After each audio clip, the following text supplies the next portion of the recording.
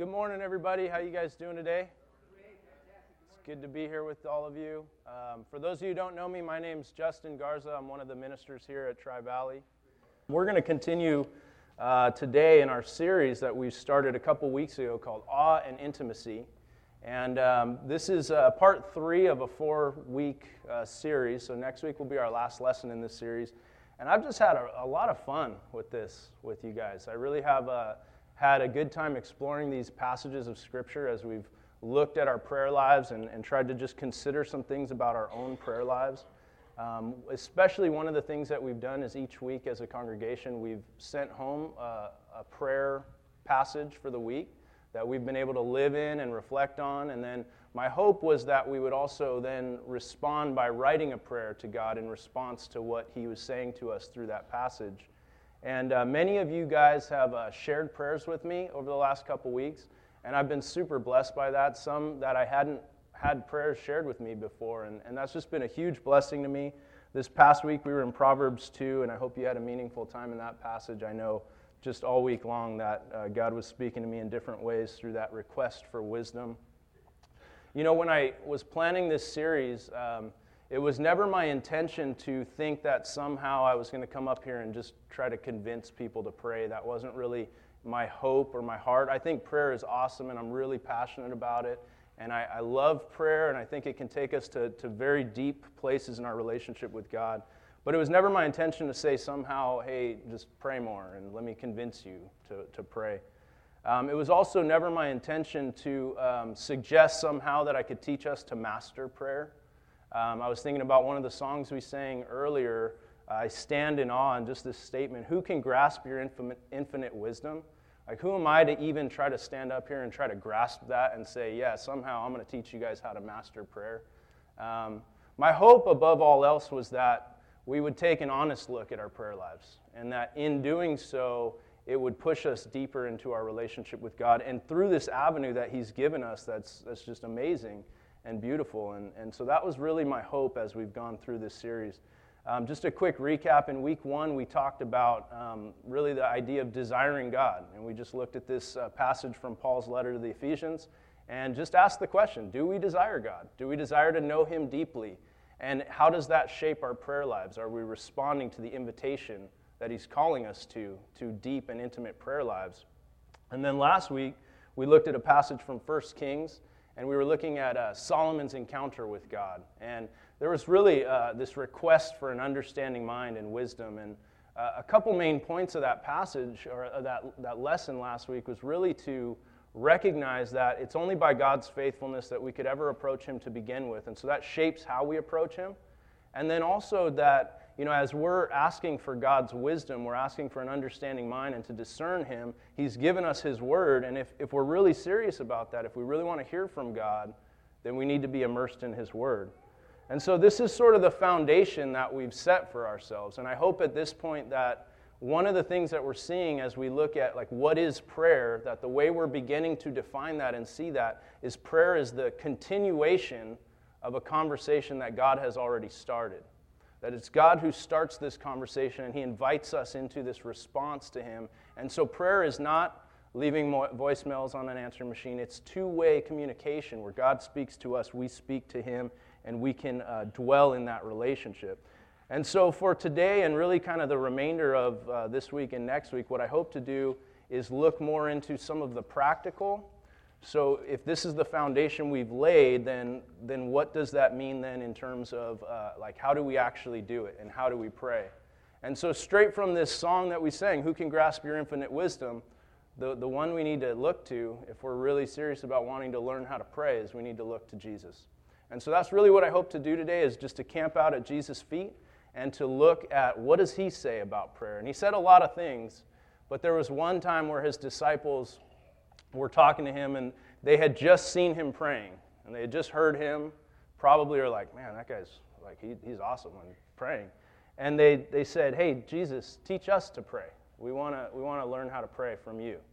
And so Jesus responds with the passage that we're going to look at today. And many of us are familiar with this. This is known as the Lord's Prayer, or some people call it the disciples' prayer. This is a model prayer for us. And so this is what we're going to look at today. If you guys have a Bible, we're going to be in Matthew chapter 6. You can find a Bible underneath one of the seats in front of you if you need that, and I'll have some slides up here on the screen. These words that we're going to look at today are all Jesus. This is all from him. And so we're going to dive into this right now. Matthew 6, I'm going to start in verse 5. Jesus says, "And when you pray, you must not be like the hypocrites, for they love to stand and pray in the synagogues and at the street corners, that they may be seen by others. Truly I say to you, they have received their reward. But when you pray, go into your room and shut the door and pray to your Father who is in secret. And your Father who sees in secret will reward you. And when you pray, do not heap up empty phrases as the Gentiles do, for they think that they will be heard for their many words. Do not be like them, for your Father knows what you need before you ask him. Pray then like this: Our Father in heaven, hallowed be your name. Your kingdom come, your will be done, on earth as it is in heaven. Give us this day our daily bread, and forgive us our debts as we also have forgiven our debtors. And lead us not into temptation, but deliver us from evil." It's all from Jesus right there. I don't know if you guys have ever heard of the term habituation. This is a term in psychology. Some of you might be familiar with it, but essentially what it means is like we can become so familiar with a stimulus, familiar with something to where it almost our response to it diminishes. So an example of this, if you've ever known anyone who's lived near train tracks, my sister down in Southern California, she lives right next to the train, and so it literally drives right by her house. And I go over there, and it boggles my mind, like, how do you do that? I mean, it's super loud, the house kind of shakes, and for her, I don't even notice it anymore. And this is kind of what this idea of habituation means, that when we become so familiar with something, we almost kind of miss it. And I think this is very true, that this can happen to us with the Lord's Prayer, that this can become a danger for us. I mean, Jesus he responded directly to the question, teach us how to pray, with this prayer. And Dallas Willard, he writes that many people make little progress in learning to pray simply because they have not seriously entered into Jesus' answer to the explicit request, teach us to pray. And so I hope for this morning, I'm sure that in some ways as I started to read this passage, probably some of us started to like recite it, like hallowed be your name, your king. That I do that too, and it just sort of happens. And that's a good thing. We have the scriptures like implanted into us. We know this. That's a good thing. But this morning, I really hope that we'll stop trying to just respond, and we'll first start by just trying to listen to what is God saying through this as he teaches us how to pray. And Jesus has given us this prayer. I mean, this is like the prayer of prayers. He said, follow this. This is your model, and this can unlock the richness of prayer for us as we learn this. And so essentially what he does is he gives us this statement of address and these 6 petitions that we're going to look at in just a minute. But the first place he starts in verses 5 through 8 in our passage is he starts by saying, don't pray like this. He starts here, like when you pray, don't do this. And so he says, don't be like the hypocrites who stand on street corners and in the synagogues to be seen by others. He says, don't heap up empty phrases as the Gentiles do. They think they'll be heard for their many words. Like somehow our language will be clever enough to convince God to respond and to hear us, right? He says, don't do that. He says, go into your room and close the door and pray to your Father who's in secret. He says, your Father already knows what you need before you could ask him. And so I think it's important that we start there. Now one thing absolutely Jesus is not saying is don't ask God. Don't make requests to God, because he's actually going to go on in this passage to show us how to do that and what to ask for as we come before God. And he's not condemning all public prayer either, and I think this is important because we can look at this and go, oh, we shouldn't pray. Like I shouldn't be up here praying. That's not what he's saying, because he's already modeled his own public prayers. In fact, this response is because the disciples have just heard him praying, and so he's already modeled this for us. So he's not saying, hey, don't pray in public, but he absolutely is saying we better check our heart in whatever we're doing. And I just want to share something with you guys. I got to be honest, this week I've been dwelling in this quite a bit. A couple weeks ago, or a few weeks ago, as I was preparing for this series, I got a note here from one of our sisters in Christ, Andrea. She used to worship with us for a while, recently moved to Montana. She's probably going to watch this, so hey, Andrea. But this note was super encouraging to me, and it was just, especially as I was prepping this series and kind of going through this. But she started the note, and it said this: "I'm super impressed with your ability to captivate people with prayers." And I mean, I heard that and I read that, and I was like, oh man, that's awesome. Thank you, Andrea. But can I tell you that this whole week I have been terrified about this? Because here I hear Jesus saying, don't pray to be seen or heard by others. This is a danger for me. And I wrestle with this because I feel like God has given me some ability to express myself with words. And so in terms of praying, and especially the avenue of writing prayers, this is something that allows me to bring that out. And I want to use that for God, but in the back of my head, is my motivation that I would captivate others with my words? Is that what I'm going for as I pray? Because I wrestle with this, that how do I be faithful to use this gift that God's given me to do, but then remembering who is it that I'm praying to? Am I praying to God, or am I praying to the people who are listening to me pray? And I think this is an important caution for us as a church, that we check our hearts and what's the internal motivation, because, I get compliments like this. And just this week, I've had a few more just awesome, encouraging notes, and I really appreciate it. But it's like this, God, I just want my heart to be right before you. I don't want to get caught up in trying to express all the right words or have this whole thing. When people compliment me, am I excited that they were pumped about the words I used, or am I excited that God's Spirit worked through my prayer to reach them somehow? And so this is something that I just share with you, that, to be honest, I need your guys' prayers about this. I think Jacob would echo this, that we need your prayers about this. Anyone who stands up and does these things in public, this is a danger for us. There was a quote I heard from this old theologian from the 17th century, but it was really good warning for ministers.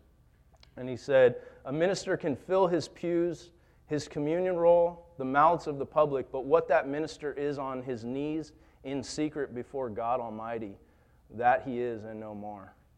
And I think that applies to all of us. And so my prayer for you guys, and I hope your prayer for me, is that we would, as we approach God in prayer, that we would check our hearts. And especially as I think there will be times He calls us to pray in public. And we're supposed to pray in the church and as a body. And we'll talk about that more in this passage.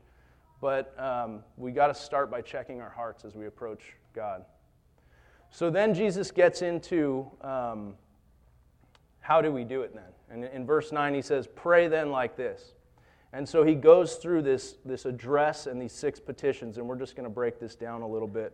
So he starts with the address, Our Father, right? Our Father. And sometimes we say this so much, we sing it in songs, that I think maybe we kind of miss the depth of that.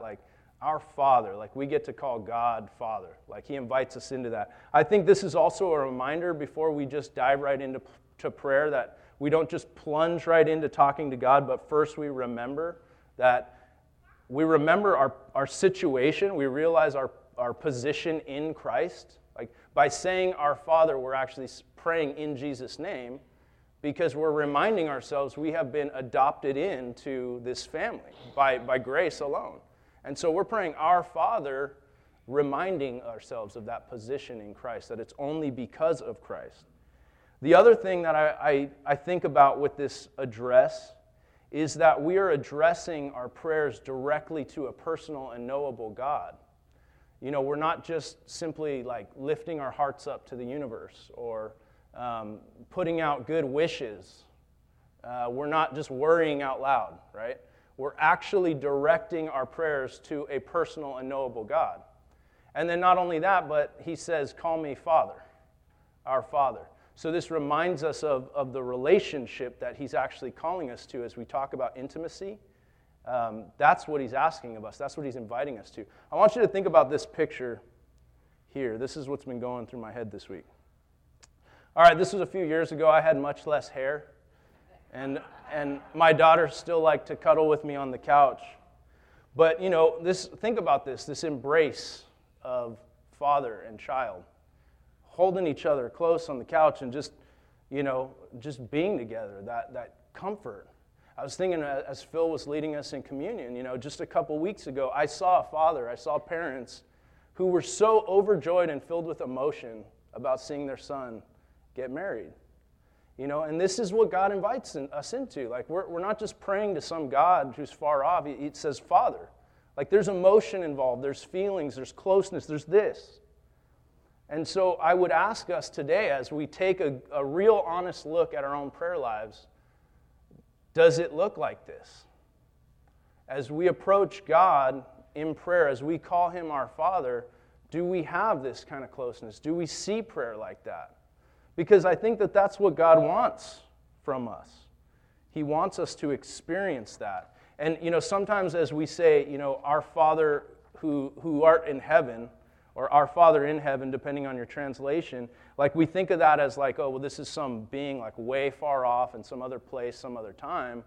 But I think that misses the whole heart behind this. He's saying our Father, another way is like the one in the heavens, the one who's everywhere, transcends all space and time. You're everywhere. You're in all things, including in us. Like you're right there, embracing us, snuggling with us on the couch, holding us. Like that's the type of relationship we get to have. And I would challenge us this week to consider that as we just say our Father. What goes through our head as we're reminded of this relationship that he wants with us? And then we get to our first petition. I'll take that off because she's embarrassed over there. We get to our first petition where he says, "Hallowed be your name." And this it's kind of foreign for me. I don't know anyone who actually uses the word hallowed in like daily vocabulary. So, in fact, I didn't even know what hallowed was. I heard Halloween, and I honestly never connected the two. This was like weird for me. So hallowed is almost like a foreign word, but essentially maybe a more contemporary word we'd use today is holy. Like hallowed is kind of an old-fashioned word for holy. But even in some ways, like holy, that word is almost becoming old-fashioned nowadays. Like, what is holiness? I think largely we've maybe lost a grip on or a grasp on what holiness is because we've started to try to define it by our own terms, like what is holiness? Like we've kind of decided what holiness is. We've actually edged God out of that whole equation, and rather than going to the one who is holy for the definition of holiness, we're kind of basing it on, well, what do we think is holy in our society or culture or in our feelings? And so, sometimes with this petition, hallowed be your name, it's hard to kind of grasp what is it that we're praying for. And to be honest, the first time I said this, like when I learned these words, our Father who art in heaven, hallowed be your name, I didn't even think of this as a separate like petition. I looked at it as like one statement, like our Father in heaven, hallowed be your name. I looked at it less as a petition and more as a statement of adoration. Like, our Father in heaven, holy is your name is higher than all other names. You're the Lord of lords. You're the King of kings. This is kind of how I saw this. And I think this is totally scriptural and absolutely a good thing to pray. There's nothing wrong with that. But I think we almost miss the meaning behind this being the petition that it is. And so what is it that we're praying when we say, hallowed be your name?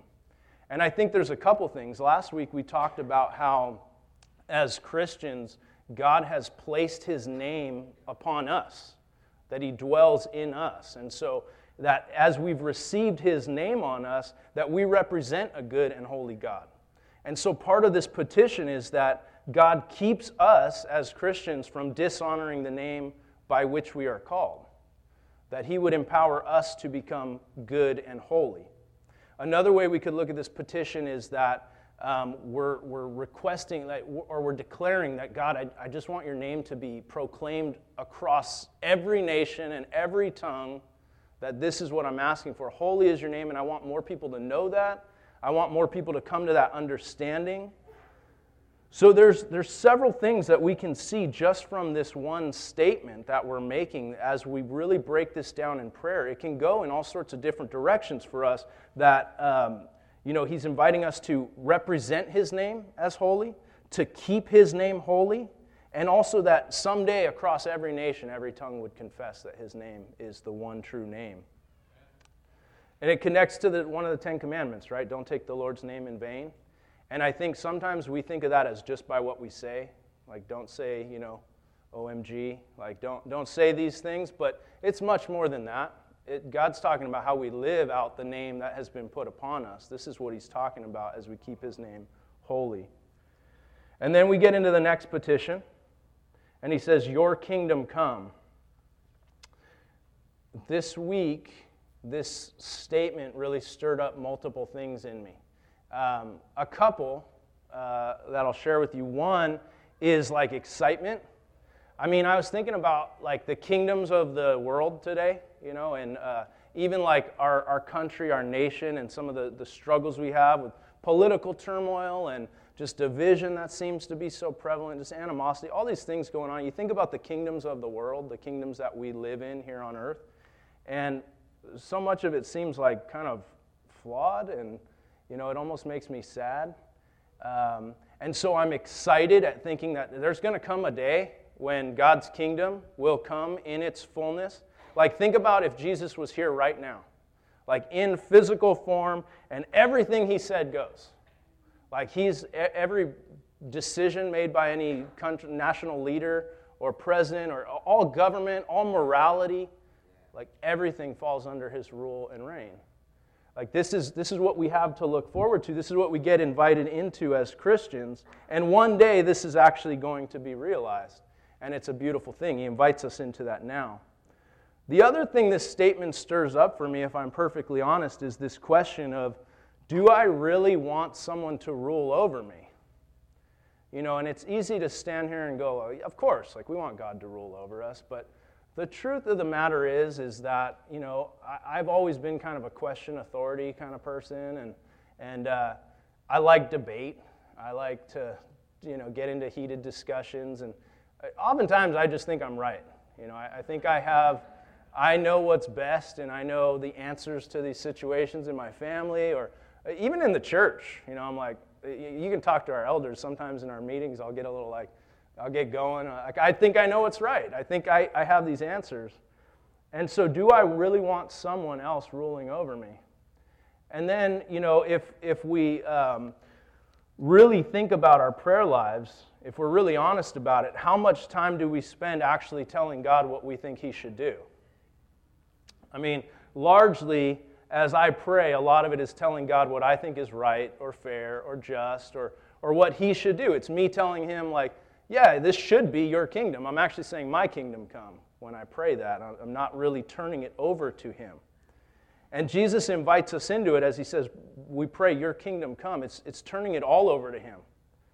And so we're turning all those resistances that we have, and we're also realizing and excited, looking forward to the fullness that is going to come, his full kingdom realized on earth as it is in heaven. And so then we move into the third petition. Some people lump these together, but I think it's important we look at them as separate today. He says, your will be done. And so in a very similar way, this is a release of control. It's a release of our own kingdom and God's will, of our will, asking for God's will.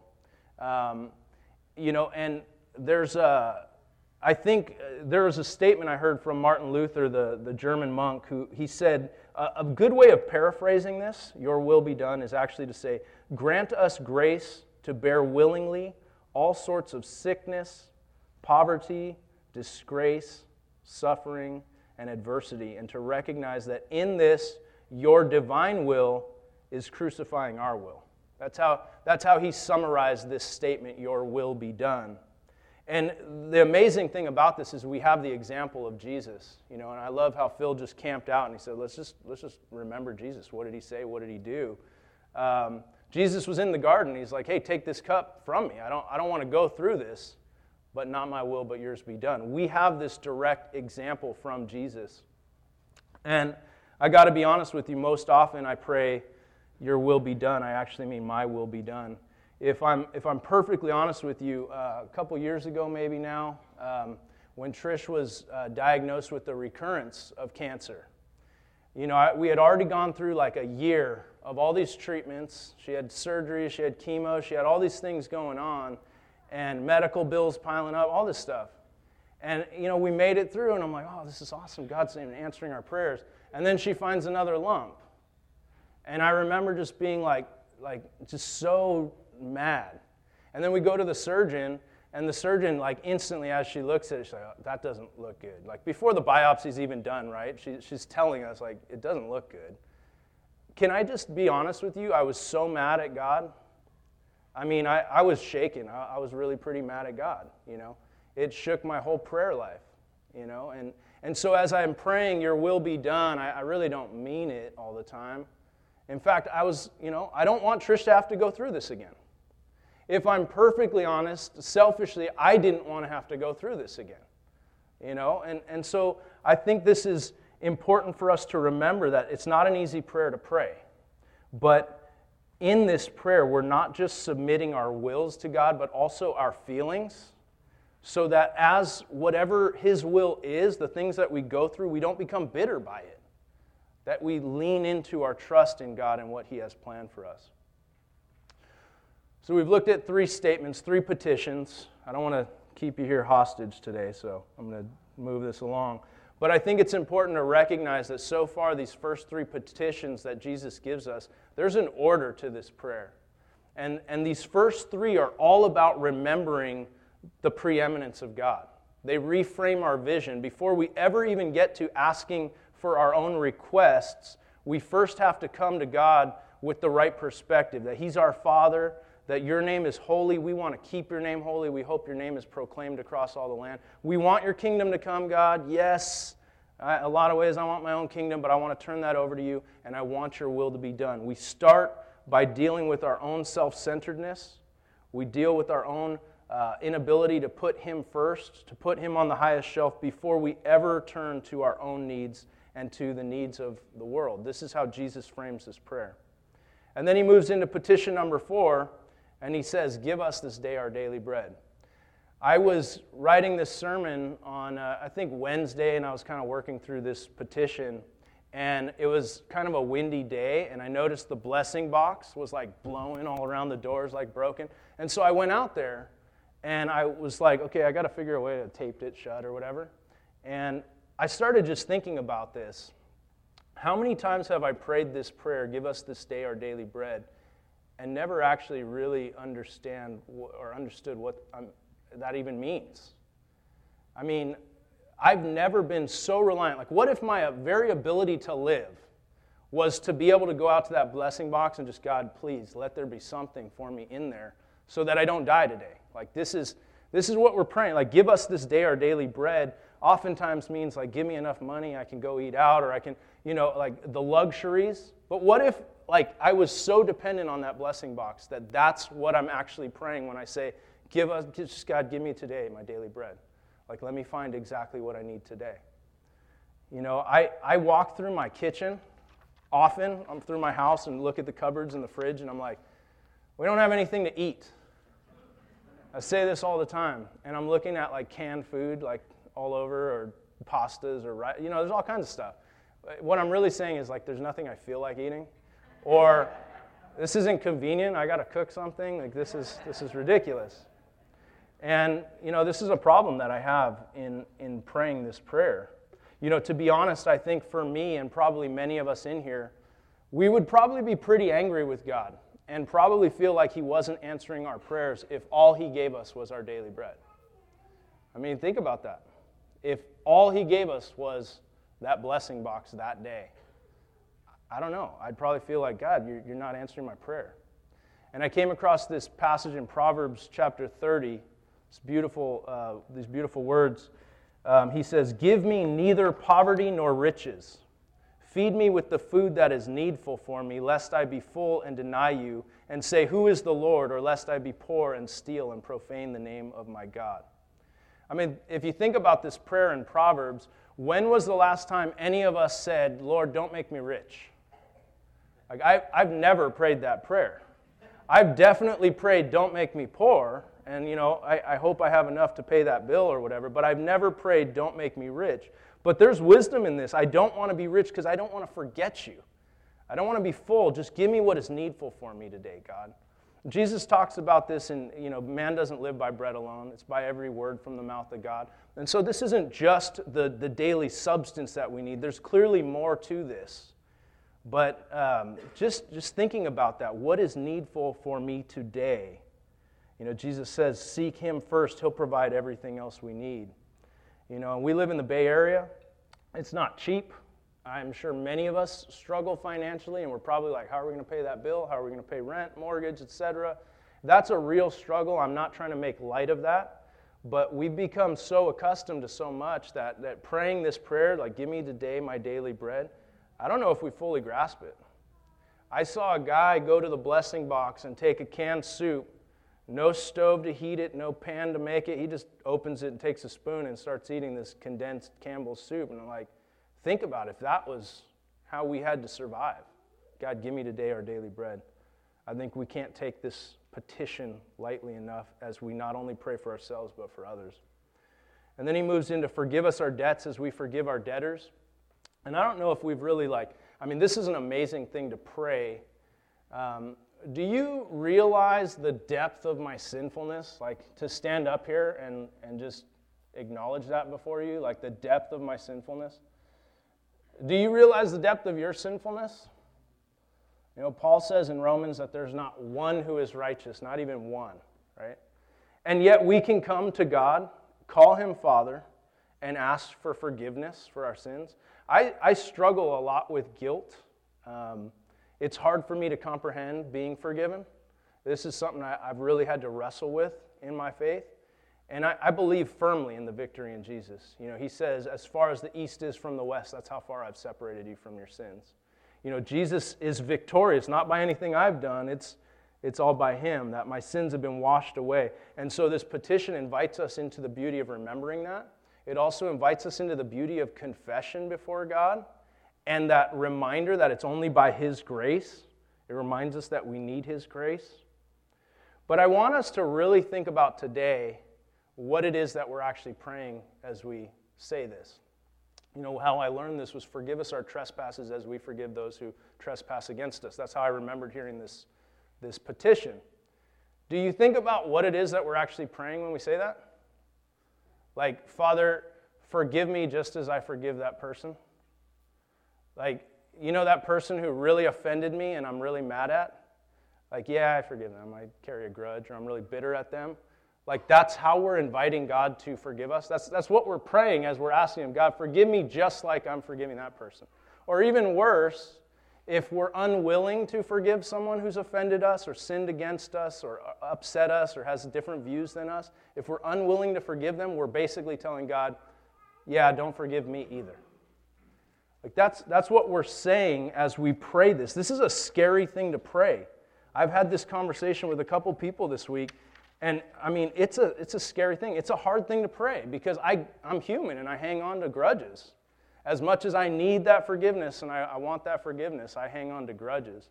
So often I take a paraphrase of another scripture, and this is how I pray it. Lord, I'm forgiving, Lord, I forgive, but help me where I'm unforgiving. That's how I tend to pray this because I know there's like a bitterness or there's a resentment or something that I'm carrying. And Jesus invites us to say, he even says it, if you don't forgive, then the Lord won't forgive you. If you do, then he will. Like he says it right after this. So this is a scary thing to pray. I think we really need to consider this as we ask for forgiveness to God. How many times have we prayed this and we're carrying that grudge? It's a reminder of the humility that we approach God with.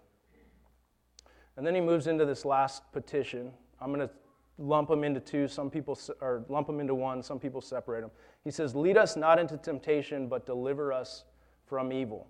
And you can absolutely separate them and look at them as two different things. I'm going to just look at them as one today for us. But essentially what we're saying here is that as we live for Christ, as we are walking with you, protect us. Protect us from the internal evils in us, in our flesh, those things that lead us towards temptation, and protect us from the external things, the evil in the world, the influences, the bad things that happen to us. This is a prayer for both of these things. I think it's important to note as we dive in, just look at this, is that James writes that, hey, when we're tempted, we're not to say God is tempting us, right? Because God cannot be tempted, nor does he tempt anyone. But it's actually our own evil desires within us that drag us away and entice us and cause us to be tempted. And also, I don't think this petition is saying, don't let us be tempted. I think there's a difference in don't let us be tempted and don't lead us into temptation. You know, the Bible describes a lot of our testing in our faith as actually being a good thing. There's places all over that describe that. It's like a furnace that actually purifies us, makes us more humble. It brings us into greater self-awareness with God, strengthens our faith. So I don't think it's don't let me be tempted, but don't let me enter into temptation. That what Jesus is actually talking about is being led to that place where we are ready to just throw it all away for sin. Don't let that happen, God. Don't let me be led into temptation. And temptation, every one of us in here could probably list temptations we have. It shows up in lots of different ways in our lives. I'm going to look at kind of two areas. And one, as we've talked about this, give us this day our daily bread. One kind of comes from this place of like riches or power or honor, right? That there's sort of like, we make our own way in life. Like we don't need God. Who is God? Because I don't really need him. Everything I have, everything I've worked for, it's all by my own doing. This is what I've earned. This is what I've done. And then the other one that we saw in that passage in Proverbs is, you know, the temptation of poverty or disgrace or affliction, the hardships in life that can tempt us to despair, that can tempt us to lose hope, and then we end up trying to fill the void and, you know, find our own joy. Like my joy will be my strength, not the joy of the Lord. So as I think about this petition, lead us. You know, we pray, you know, you're the good shepherd. Like you're the one who is the one leading the flock. We want to hear your voice, and we know that Jesus walks uprightly. And so if we're walking with him, if he's leading us, then it's the reminder that we're on the right path. That all we have to do is just walk uprightly with him. And then so as we're praying, we're just praying that, God, don't let us be strayed from that by any of these internal or external forces. Don't let that happen, God. Please protect us. There's a lot of depth in an address and 6 petitions. I mean, this is a super short little passage in the Bible, and there's just a ton in here that we could look at. A lot of me this week was camped out in verses 5 through 8, honestly, what not to do in prayer. But hopefully, as we're looking at this prayer and this passage, we're not just seeing it as specific words, like Jesus is giving us this and, hey, pray this. I think it's a beautiful prayer. We should pray this more. These direct words from Jesus, I think we should be praying this in our own personal prayer lives, and I think we should be praying this as a congregation more. This is directly from Jesus. Teach us to pray. Here's how you do it. I think we should be praying this more. But even if you notice, like I read from Matthew, but Luke chapter 11 has the Lord's Prayer in there as well. But the language is different. And so I don't think this is saying, hey, you have to say these specific words. But he's giving us this model, this formula for, and this theme of how we approach God's prayer. And then our prayers can be shaped up by it. And so even if like our words are completely different from one another, we shouldn't probably stray too far from what Jesus says. This is how you do it. This is how you pray.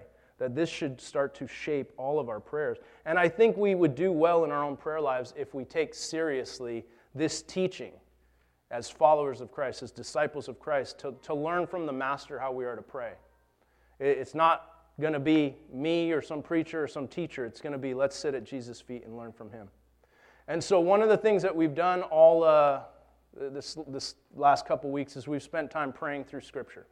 And so our passage for this week is going to be the Lord's Prayer.